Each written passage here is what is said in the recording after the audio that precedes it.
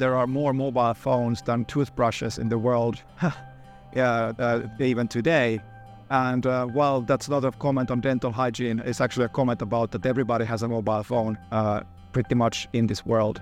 And that mobile phone can be used to access the financial system now, because the cost of getting these people to use their money through their mobile phones is much, much lower than it is to open a real physical bank account for each of these individuals.